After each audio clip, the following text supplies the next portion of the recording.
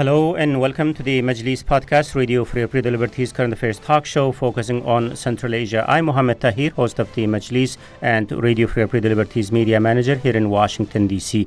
10 states have returned to Tajikistan's restive autonomous Gorno-Badakhshan region. The latest round of tensions sparked over the weekend after a heavy-hand response by the security forces against protesters demanding the resignation of regional authorities over the lack of investigation into the 2021 killing of a local activist in police custody.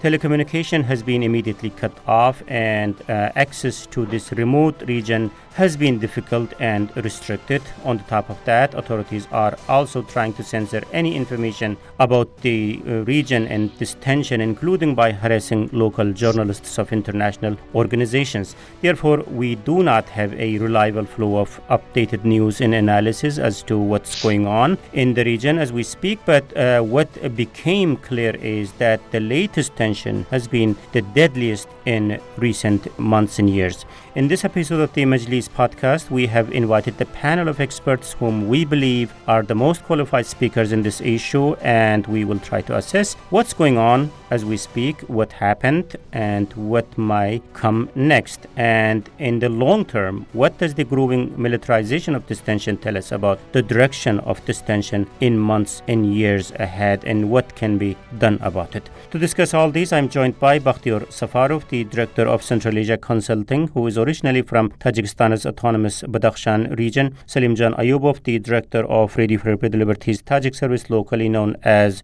Radio Azadi, who is also from Tajikistan, and Bruce Panier, long-term Central Asia specialist and the author of Radio Free Liberties Central Asia in Focus newsletter. Thank you, colleagues, for joining us in this important conversation. So I know we are taping this podcast on Thursday at 10 p.m. local time. Events will change by the time the podcast will hit the internet, but let's start with what we know so far.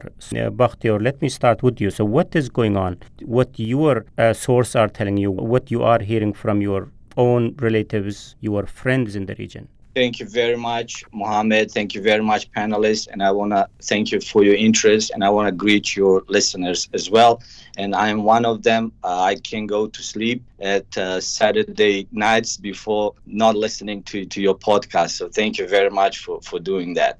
So in terms of the situation in Khorog and in Gabal, what we're witnessing, this is a continuation of what started a long time ago, to be exact, around 1992. So since then, the people of Badakhshan has been executed. As you know, we had a documents of almost a genocide, and we were just part of most of the Badakhshani people were part of the democratic movements that they started in the early 19s, and most of them are still committed. Like my father was a part of the Democratic Party movement, so, and he's been, one of the pro-independent movement participant. He was a doctor, graduate from Ukraine, so he was one of those guys that was really independent and very secular person to begin with.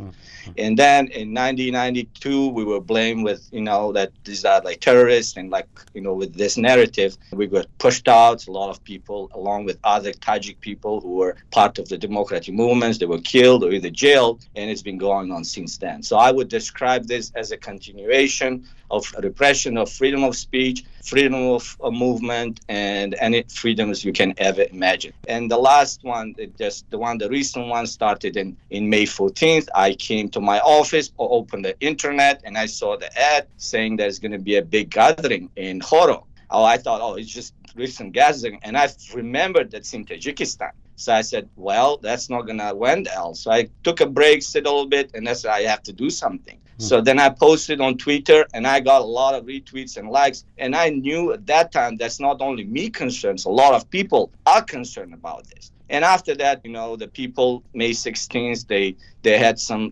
concerns they want to share. They want to proceed to the center square, Ismail Somoni Square in Khorog, but they got stopped in the way to go into square. even one person got killed. So it's Zamir Nazarshoyev. I was just talking to his neighbor. He just literally grew up and he's in front. He was just walking. We don't know even he was going to the protest. He was just walking on the road and they just sniper hits them. I don't know if it's sniper. It needs to be investigated. But the guy, apparently, he was just bystander at this point. That's what I heard from. So he gets killed. So instead of investigating the whole situation as any other governments do, they just pull and trigger the crisis more. So for this unarmed people, I just think it's a very coward act. They send more people. They ask for more help from Tajikistan, which angers the people in Rushan and other part of the Gabao. And they start just blocking the road because they're afraid for the fate of other people. And they waited on May 17th overnight, the military convoy at one of the border guards in Rushan. And in the morning, early in the morning, was like 12 o'clock DC time. And I saw that they started this operation.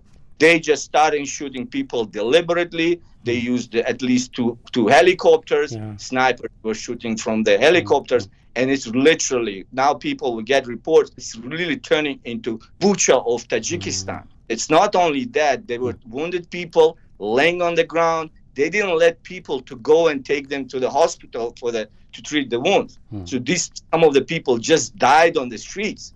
Thank you very much for all the historical background you also presented on this about the source of this issue and connecting it nicely to what has been happening over the past few days. And obviously we are going to talk about this tension and on the historical background, definitely. But before that, Salim John, because we lack reliable information as to what is going on in this region, and given the region is remote, internet is cut off, and then lots of concern about what is really going on. What you are hearing, Salim John, from your own reporters and sources in the region, and I know your reporters have been harassed just because they are trying to report about this issue. So tell us please about what is your update, what's the latest you know about this. Thank you, Muhammad. Hi, everyone.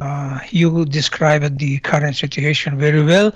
So I can share the most recent information that my brave colleagues have obtained and compiled bit by bit from many sources, double-checked every information and verified and clarified. So here is the latest news. Today, the population of the Rushan region of Gbao was allowed to pick up the corpses of those who were killed yesterday during either clashes or, as Bakhtiar mentioned, simple killings of the people who tried to close the main road between Dushanbe and Khorugh. Rushan district is in between of Dushanbe and Khorugh. In terms of entering Khorugh, you should go through Rushan region and Vomar and other villages. So the main road and the only road. So the residents of Rushan tried to block the road, not allowing new forces, new armed, new militaries to enter to the region. So at the beginning it was, let's say, peacefully, but then we do not know so far who started. The officials, some of officials are saying that those people who blocked the road were armed. But many witnesses among locals are denying that. However, so yesterday there was clashes between two sides. But today in general, the population received 21 corpses. 21 corpses. This information is verified from many sources, witnesses and relatives. And today was a funeral day for the people of Vomar. And as several witnesses and relatives of the victims told us that some of the victims had marks of torture on their bodies, and several corpses were thrown out at the stadium of the Derzud village, and all of them were nude, without dresses. So that's the total death toll since the start of the latest protests is up to 30. But there are the cases that we have not been able to verify, and probably the number of deaths is higher than 30, but we are sure about those 30. But again, it's hard to check, and officials are stick to 9 killed and 24 wounded. But today they stated the same, but the only change in the numbers is of detainees. Now the authorities are saying that 114 local residents of Gbao are in custody, while they stated yesterday the number was 70. So today, May 19, was a quiet day, as I said, the funeral day and mourning day, and there was no shooting. Although helicopters circled in the sky of the region, and relative stability was also noted today by the Deputy Minister of Internal Affairs of Tajikistan, Abdurrahman Alamshozada, who is in the region now, and he spoke at the meeting of local activists in Khorugh, and the meeting was attended mostly by government officials, and said that the local leader, Mamad Bokhirov, and his supporters should surrender to the authorities, and if they do this, the punishment will be lighter or smaller, as he put. And he accused him and others, as he said, of organized crime groups, of defiance and destabilization of the situation in the region. It is believed that these groups, under the leadership of Mamad Bokhir, who galvanizing the situation in the region. But we know that the only thing that they demand resignation of the local leaders and the full investigation into the death of Gulbiddin Ziyobekov, who was killed during an arrest attempt on November 25 of last year. Yeah. Salim Jan, I know there's a lot to talk about, and also you already provided us lots of information that I wanted to unpack some of them. So we are saying now confirmed reports of casualties stands on 30. So what do we know, Salim Jan, in terms of the circumstances of their death? You said that there were signs of torture in their bodies, but how to visualize how those guys got killed? According to the official version, a group of 200 armed people attacked the government forces. And today, just some minutes ago, the state news agency Khobar published another statement provided by security forces, and telling that they confiscated a lot of weapons. However, yesterday they were talking about weapons, but not in detail, just saying that Molotov cocktail. So we in the Tajik service and our experts and some sources in Dushanbe imagining that so several new forces or on military cars, just imagine that those cars full of soldiers and moving towards Khorugh. And of course, people in Rushon decided to block the road. And actually, the Deputy Interior Ministry today said the road is still blocked. We don't know if it's true or not.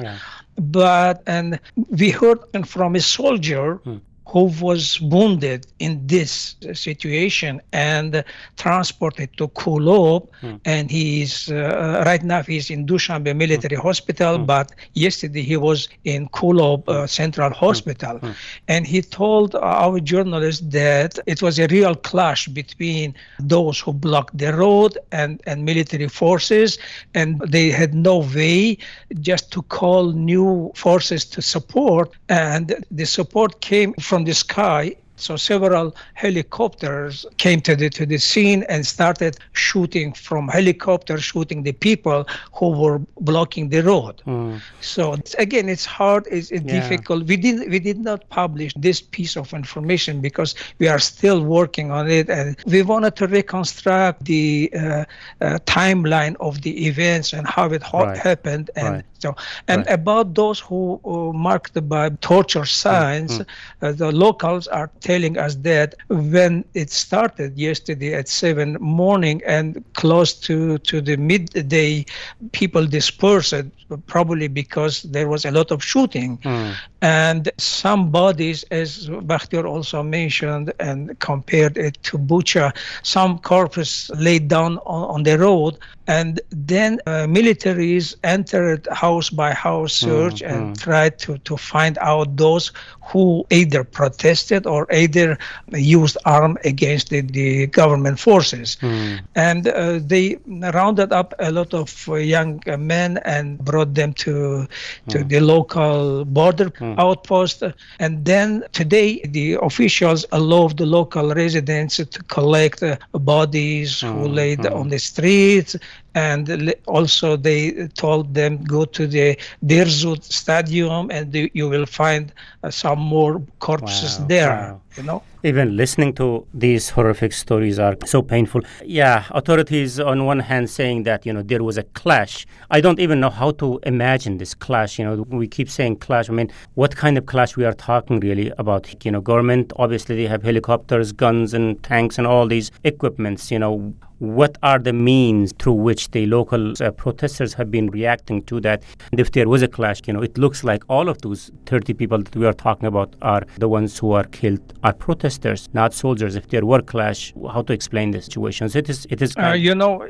Just one point that 8 members of militaries wounded and 1 officer killed during this event, and we know the name of the officer and we know from which part of the country he was, and yesterday it was his funeral. And we also, our journalists talked to those who wounded, at least to 2 of them. The second one denied everything and just rejected to talk to us. So it's possible that some of the protesters were armed. We don't know, and maybe it was a kind of provocation by militaries themselves to kill and to wound some people. But compared, as you said, if 21 of the local residents killed and 1 military officer and killed and 8 of them wounded. So of course the numbers are telling us that so it was not full-scale clash, but it was something else. So Bruce, also obviously as a journalist standing on the neutral ground here, trying to reflect all the accounts that are coming out of this tension, so authorities were also kind of hinting foreign hand in this tension. We know we have to take these kind of information with lots of grain of salt. So what's your take on that? And also, given the way this round of tension turned violent, does it make sense? Foreign fighters, I doubt it. I mean, I seriously doubt it. Kazakhstan, I remember just a few months ago, had problems. The same thing. Those foreign fighters. That's like the. I don't know whether what was the exact word, like foreign fighters or foreign hand. What was that? I don't like to misinterpret anything. Salimjan, what was the exact wording here? The exact wording was all those events in Khorugh were orchestrated by foreign organizations and foreign leaders or something like this. It was not about the participation of foreigners so far, but I am afraid it will be very soon. We will hear that there were at least Afghans or others. Again, based on unpublished information. I do not want to disclose it because maybe it's not true, but the government is preparing a narration that there was Afghans among those Pamiri people and they killed the Tajik militaries or something like this. Yeah, usually, we have seen Tajik authorities' narratives in the past. Yeah, but usually they bad named ones. They named some leaders of the National Alliance, Alim Sherzamonov and Ulfat Khanum Mamad Shoeva. They mean that through those people, Mamad Shoeva is a civil activist, and they mean that some foreign organizations and some members of the oppositions that, the opposition based in Europe called in Tajikistan terrorist and extremist organization. Okay, and that way. So, Bruce, I think, the direction of question little changed after Salimjan's explanation here. So, the way this event turned up so deadly, how you explain this? Well, as we've heard, this region, has unfortunately kind of a history of tensions for the last 30 years, and certainly for the last 15. There's been a lot of problems going up there. So like John mentioned, that this really kind of started with Gulbiddin Ziyobekov being killed last November. And I would mention at this point that they changed the leader of Gorno-Badakhshan right before that happened. And really, he seemed to have kept a lid on it for a while. I don't know how much I can give him credit for having Yadgar Faiz for keeping things calm, but it is interesting that after he left, all of a sudden all these problems started, and Ziyobekov was killed. So already you got the tensions building, and they cut off the internet back then. We knew there was protests in November. The security forces have been there all the time, and I imagine they've even added some people to there. So the people were already kind of on edge, and now they're going after locals, not only the ones that are in Gorno-Badakhshan, but as Salim John could tell you, there's a couple of natives of Gorno-Badakhshan that were in Russia, and they just posted information in support of the people out there, and Russia grabbed them and sent them back to Tajikistan, and they were quickly put on trial and convicted and sentenced. They formed a group called Group 44 that was supposed to negotiate all this. Half of it was from local people, half of it was from the government, if I remember right. And they were supposed to come to some kind of agreement on how this is going to work, and that group just faded away. So this has just been kind of building and building. The people up in that area realize that anytime the government is sending forces like they were along this road, it's bad news for them. Always right before, not surprisingly, the violence is preceded by the government building up security forces and sending new security forces to the area. They've known for months that they wanted to arrest some of these informal local leaders, and they've managed to fend off the authorities. And so this was really just, sadly, something that was almost bound to happen. And really, I kind of blame the government for this. They provoked the people and did everything they could to keep tensions high in the region, and don't seem to have done very much at all to try to come to some kind of compromises with the people so that what's happening right now did not happen. Earlier we were talking about, Salim Jan was talking about, in fact, today it seems to be that the things are calm, at least in the context of like shootings are not anymore happening, but people are collecting dead bodies. And then also there was a hint that, authorities are doing house-to-house search. I mean, maybe we are not hearing the sounds of firing, but even if we can call this calm, it's a bad calm. Bakhtiar, you have relatives on the ground. What is the local feeling today as they are collecting their dead bodies? I have friends from Womar. I've been to Womar. I have a lot of friends actually from Womar. But I'm from Vanj district, which is nearby the Womar. So we have a very close relationship with the people. Rushans. It's a very nice and very friendly because they're along the road. So when I was a student, there was no car. So we would just go into any house, sleep overnight, and go back to our district. So it's just phenomenal people. That's why my heart breaks. It's how these people, unfortunately, we don't have any connection with them. There is no, as I said, this is the information that we get from friends. That I was just talking to one of my friends who is also, happened to be, his wife is actually she's right now here in DC. Gonna go and see them in a few minutes. She can't even talk. Some of them were their relatives. This is very alarming because the people of, Rushan, Old Vanj and Shuknan are very peaceful people. I mean, and now I see a lot of frustration. I even see the comments. The guy just posed that, he's just going to go and fight and then take up the arm. It's very alarming. Yeah. I don't think this time is going to go well. So I think it's the frustration. It's at the highest level. And I predict that the conflict is going to be prolonged and the government just opened the Pandora box at this point. So we are talking about the epicenter of this was where it was started was Khorog, right? They started in May 14th. Yeah. There is Khorog is a capital. The Bar Khorog is a couple of kilometers away from Khorog. That's where the Mamad Bokhirov, that's the last stronghold. There used to be a couple of strongholds around the Khorog. There used to be Bar Khorog, there used to be Upede, there used to be a Plebzau, there's going to be a Porshnev. All these areas had their own leaders. That some of them joined the United Tajik opposition. They were along the military group of opposition. doing a lot of logistical for United Tajik. Mainly, this was just because of the Badakhshan province and logistical support they provided during the civil war. The United Tajik opposition was able to succeed and get close to Tajikistan. There were a lot of wounded soldiers that they came in with a lot of food. The Badakhshan was supporting them a lot. So I was there. I was a student at that time. I was witnessing how people cared about those militaries and freedom fighters that they were actually playing there. But over the years, all those leaders and commanders were eliminated. So like, in Porshnev, there was a Vodish. So he was very influential. So he passed away. And then his brother Yodgor, he's also kind of not that active. So Porshnev area kind of went down. Then there is the Khleb. The Khleb showed a lot of resistance until 2012, until the 2012 situation happened. So Khleb was kind of also put down. And then we have Imam Nazarov, who is from UPD district. So Imam Nazar was a disabled person. He's a former judo guy, and he got shot during one of the events even at that time. So he was disabled. So they even killed these disabled people at his home when he kind of, put up his guns and start negotiating. So, and we just have only one person who is being a standoff, Mamad Bokhirov, who was relatively, very calm, and he worked for bodyguards.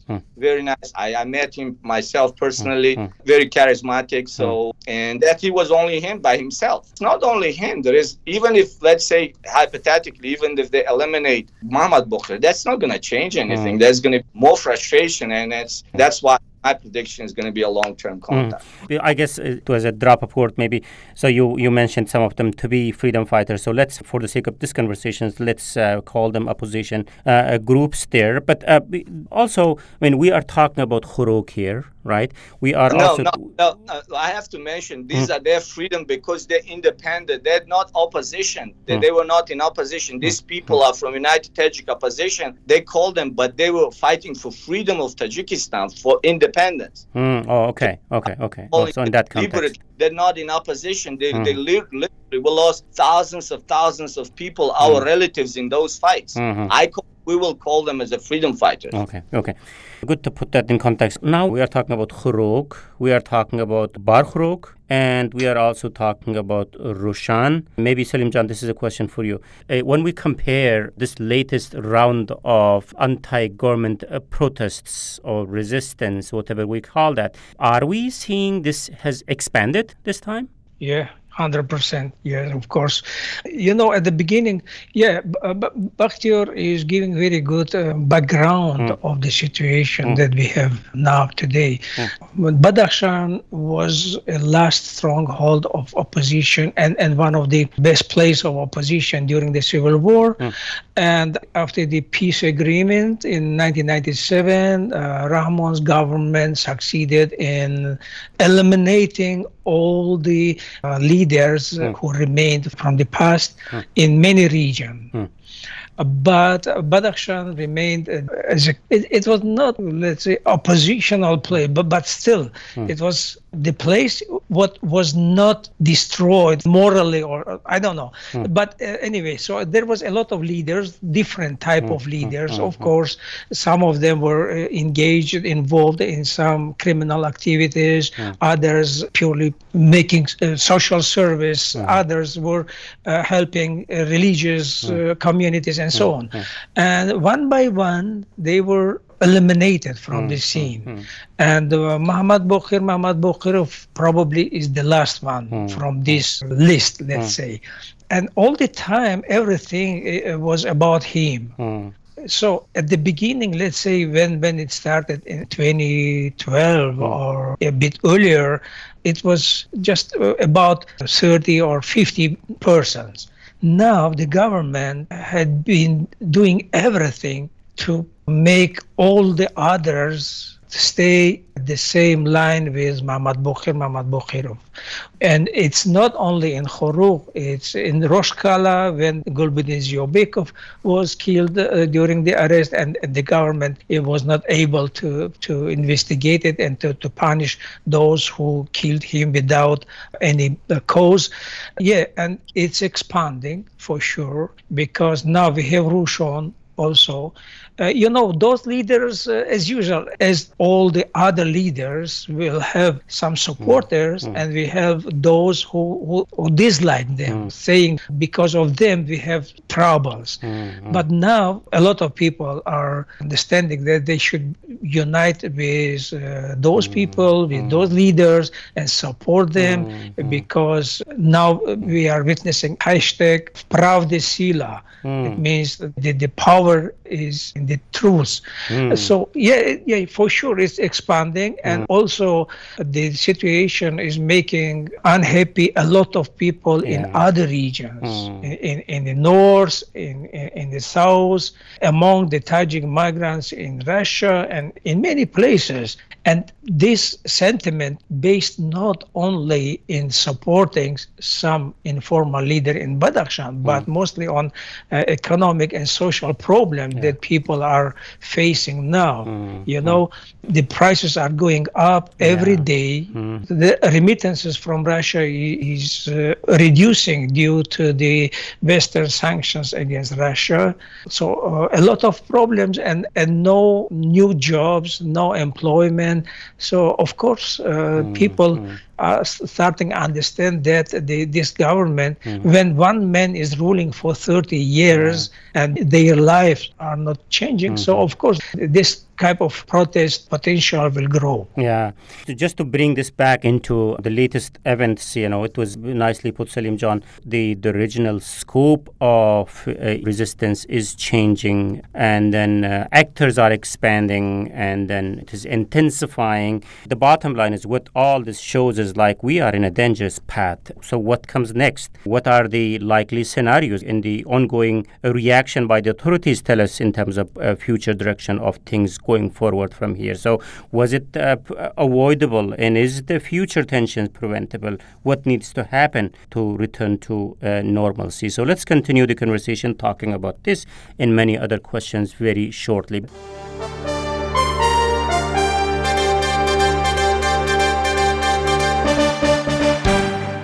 First, let me recap the debate that today on the Majlis podcast. I'm joined by Bakhtiyor Safarov, the Director of Central Asia Consulting, Salim Janayubov, the Director of Radio Free Liberties Tajik Service, locally known as Radio Azadi, and Bruce Panier, the author of Radio Free Liberties Central Asia in Focus newsletter. I'm Mohammed Tahir, host of the Majlis podcast and Radio Free Liberties media manager here in Washington, D.C., and we are discussing the ongoing tension in Tajikistan's Gorno-Badakhshan region. So, colleagues, we have spent lots of time discussing the ongoing tension in the region, obviously a very important one, but that also means that we need to wrap up the conversation very soon. With this, I guess my next one or two questions are very simple, based on what we have seen so far, and especially in the latest tension, where we see the direction of events going from here. Bruce, let me start with you. Sadly, what we're looking at is kind of a repeat of what's going on. Salim John already mentioned that today there seems to be relatively quiet, and that's what we've had, like these intense but very short periods of violence, usually localized in this, but they kind of go for a couple of days, and then they start negotiating, and they figure out some way to keep a very temporary and fragile truce going on in the area. Bakhtiar and I were discussing this earlier on a different thing, and I still stick with there's a lot of Western governments and organizations now that are leaning on the Tajik government to wrap this up, to stop this. They're calling for a ceasefire, they're calling on everyone to pull back and everything. Clearly, Tajikistan will have Russian support, and in the past when these things have happened, they've actually had Chinese support also for what they term a security operation. And you were right to mention that Tajik authorities exaggerate what's going on so badly in the past that we're never really sure what's going on for a while. The only thing we are sure of is that the version that the Tajik government's providing is not the truth, and usually not even close to being the truth.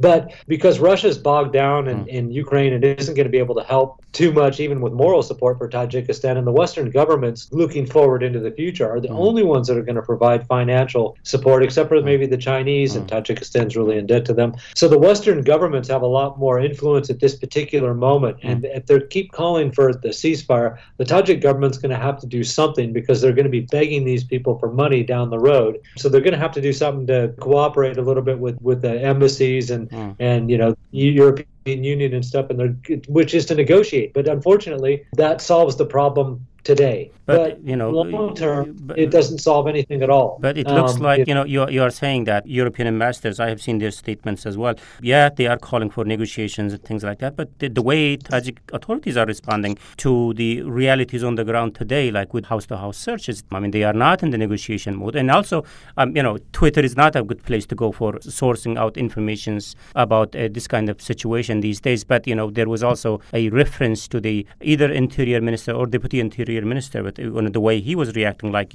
we have to, tackle this with a heavy hand, like, referencing to back to 20 years ago or something. I mean, it just, none of those comments, none of those actions looks like they are in the mode of negotiation. So in that context, too, I was just looking into, really where they are trying to take this conversation after this stage. Well, it's at least in my opinion, it's a no-win for the Tajik government. This is a remote area with people scattered all around. It's hard to get up there. How are they ever? They've never been able to exert total control over the area. Salim John and Bakhtiar both were saying over the course of 30 years, even after the Civil War, this is one area of the country that's always been. It's part of Tajikistan, but it's not really under the control of the government. And the best solution they had to the problems was to work out compromises with local leaders and let it go.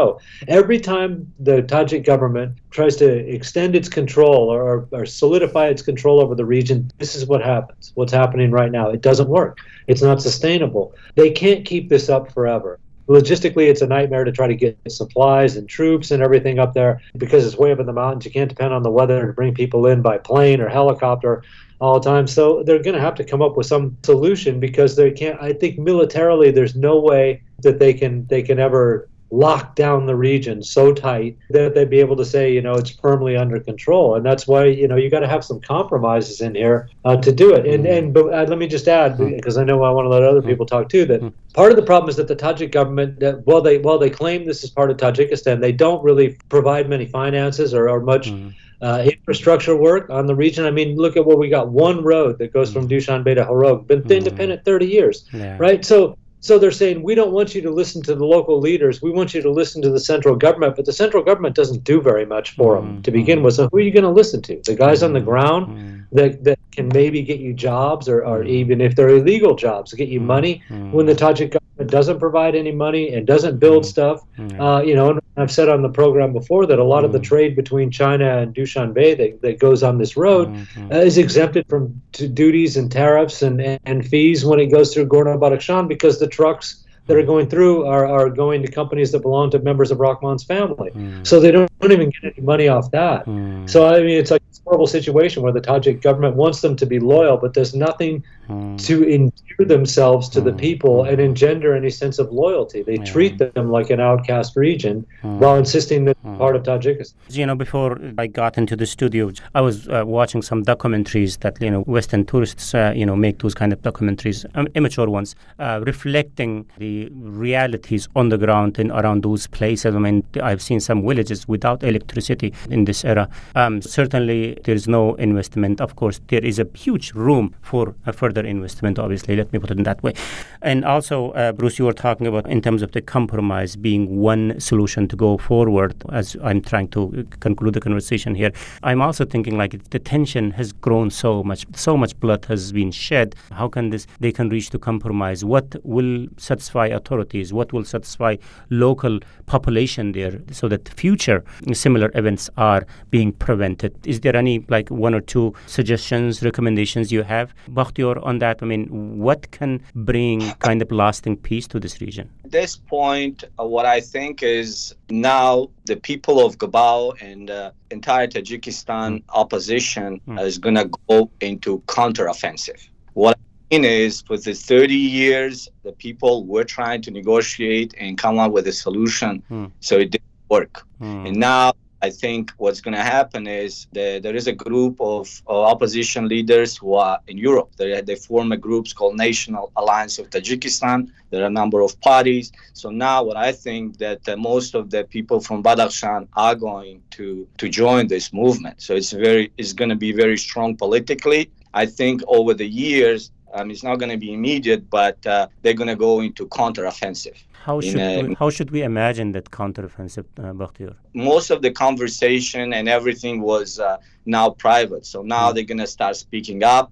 More people coming on, do more political work.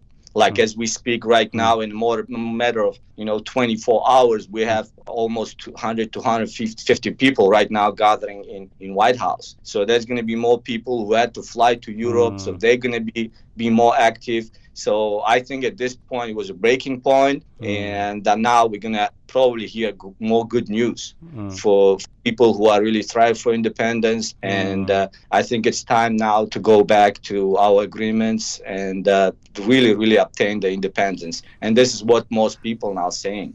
So this is time to go counter. Yeah, very worrying indeed. Salim Jones, as a journalist, we always keep our eyes on indicators to determine what comes next in situations like that. Where your eyes will be, what kind of indicators you will be looking at in terms of what comes next, what might follow after this stage? It's difficult to predict the situation because we have been witnessing the same kind of situation many times, but today, of course. Basically, it's a kind of deadlock, and the dilemma is mostly for the government. Why? Because it should regain or regain or attract the trust of people of Badakhshan if it wants to keep situation more or less under control. But winning the trust of the people in this situation and with this background and with this history will be not easy, because the government actually has no record of being trustful or having open conversation with the citizens. First of all, to complete the investigation of Gulbiddin Ziyobekov's killing and punish those who killed him, and then to think about how to give more autonomy to this autonomous region, because the autonomy for Badakhshan is mostly nominal, although the Dushanbe accusing the people of Badakhshan are living on subsidies from the center. On the other hand, most of the profits that the government is making, having the only road for the China to bring its product, its to Tajik market. It's really very complicated for the Tajik government to resolve this issue, this problem. However, it could be two kind of scenarios. First, maybe since the government is used to rely on the power and on a huge power, and to resolve problems by power, maybe they will arrest Mohammad Boukhir and others, or negotiate with them, and he will be surrendered, and so on. And then to keep the same kind of situation for next 10 or more years. However, we shouldn't forget that Rahman is becoming older, and he has a plan of the power transfer. He wanted to make his son the head of, or maybe daughter, the head of the country, the ruler of the country. So it will be difficult for him having this type of Pamir going ahead with his plan, and that's why I am leaning to the first scenario about the winning trust of the people. We don't know how they will do it, but it's necessary for Rahman, and it's a question of to be or not to be in charge of the country and having good future.